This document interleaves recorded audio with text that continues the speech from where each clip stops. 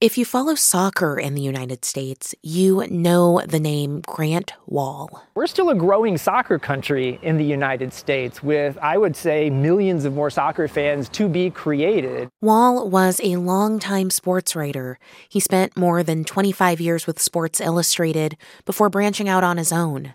Covering soccer wasn't just a job for him. It was his main focus and his passion. Whether you go to Japan or Iceland or wherever around the world, it's all connected. This sport is everywhere. Every country has a story with soccer. Last month, Wahl was in Qatar covering soccer's premier competition, the World Cup, when he collapsed in the press box during one of the matches. Following breaking news out of Qatar, the soccer world in shock over the sudden death of one of its best-known U.S. journalists, Grant Wahl. Wahl collapsed. His unexpected death made news around the world. Before a cause of death was determined and made public, there was speculation about what might have killed Wahl. As Wahl's wife and family were grappling with the shocking news of his death, conspiracy theorists began to claim that Wahl had died because of the COVID vaccine. His wife, infectious disease physician and epidemiologist Céline Gounder, felt compelled to release the results of Wahl's autopsy. It concluded that the 49-year-old journalist had died because of a ruptured blood vessel in his heart, an aortic aneurysm. Consider this. Conspiracy theories about COVID and COVID vaccines have been rampant for the past 3 years. The spread of misinformation is a serious public health problem, and when conspiracy theorists targeted her family, Céline Gounder decided to do something about it. My conversation with her is just ahead.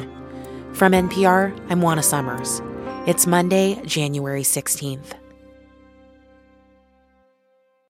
It's Consider This from NPR.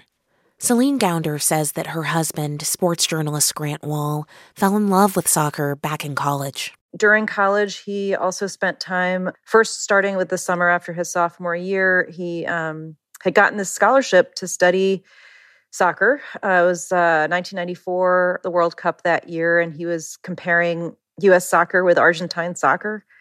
And then the following summer, he spent the entire summer in Buenos Aires studying the politics of Argentine soccer clubs, work that was really inspired by the work of political scientist Robert Putnam. And he saw this as a way of understanding civic institutions, how people came together and organized, and really what were the roots of social and political organizing.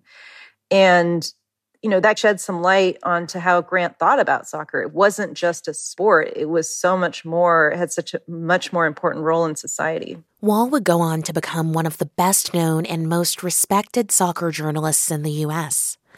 When news broke last month that he had died suddenly in Qatar, Gounder says there was an outpouring of support for her and her grieving family.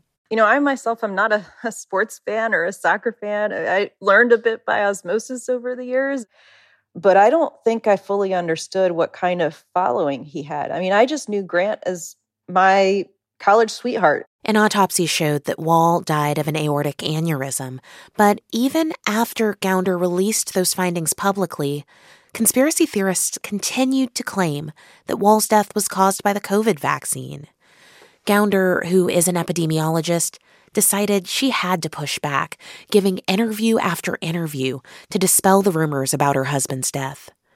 I spoke with Gounder about why she went public after Wahl's death and why she's speaking out again now.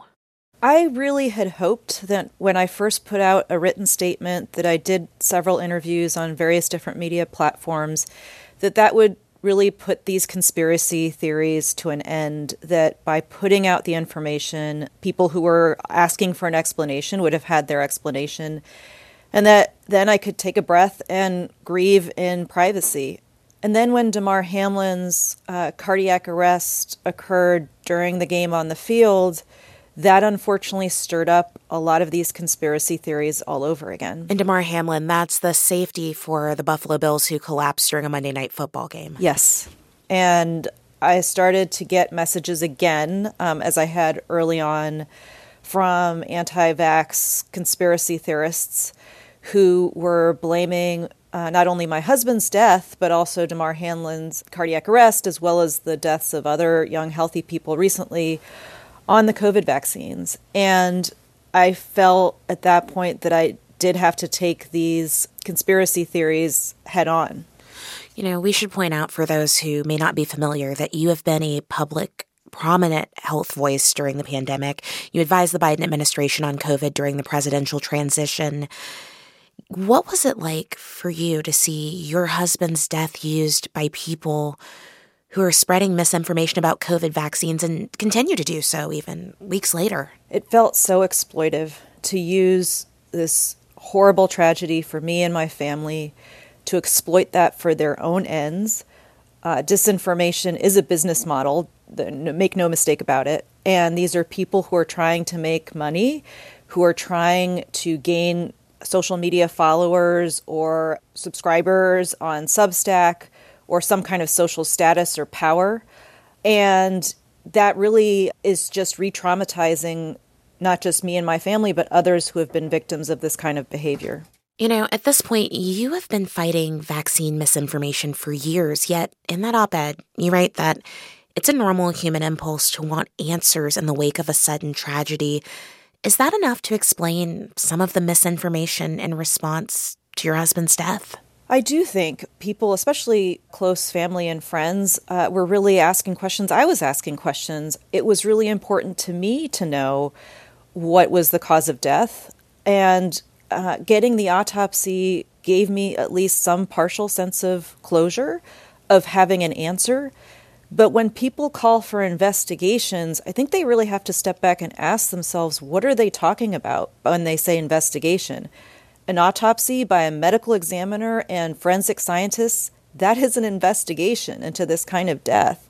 And I think what some of these folks are really saying when they say they want an investigation, they want the criminal justice system turned against these unfortunate victims like myself and my family, because they don't like, what we stand for, in my case, a public health message, and they really want to punish us for what we stand for. You also wrote about one incredibly troubling email that you received during all of this about karma. Can you tell us about that? Yeah, this is one of a few hundred, actually, as well as voicemail messages and other kinds of harassing messages. But this particular email blamed me for having killed my husband because he got COVID vaccinations and said this was karma, that I was being punished for having done this. I do believe in karma. I do believe in the idea that how we behave, what we put out into the world impacts our experience of the world. And I think if you look at the outpouring of love and support for my husband and our family after his death, I think that shows evidence of karma. And he really lived a very moral life, believed in seeking out the truth in his reporting, but also believed in issues of social justice and fighting for human rights in his journalism. And I think that is why so many people reached out in the aftermath, because of how he lived his life.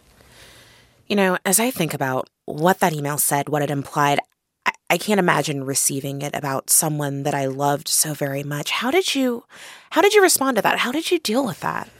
Well, on the one hand, I've been getting, threats, rape threats, death threats for years now because of my work. And honestly, I had learned to shrug those off. But this was just, it hurt a lot. Grant did not deserve that. My family does not deserve that. Before I let you go, I want to end by asking you about Grant. It is clear that he had this incredible body of work that many people remember him by, and you've really channeled a horrible situation into protecting public health in your husband's name. How should people remember him, and what do you want people to know about the work that you have been doing since his death? My husband was an amazing writer. His turn of phrase was lyrical. He was also a feminist, and when I say feminist, not just in terms of equality for women, but really across the board. And he tried to use sports journalism as a way of explaining culture, politics, and fighting for social justice. That was infectious disease physician and epidemiologist Céline Gounder. She is also a senior fellow at the Kaiser Family Foundation. Her husband, sports journalist Grant Wahl, died of an aortic aneurysm last month. It's Consider This from NPR. I'm Juana Summers.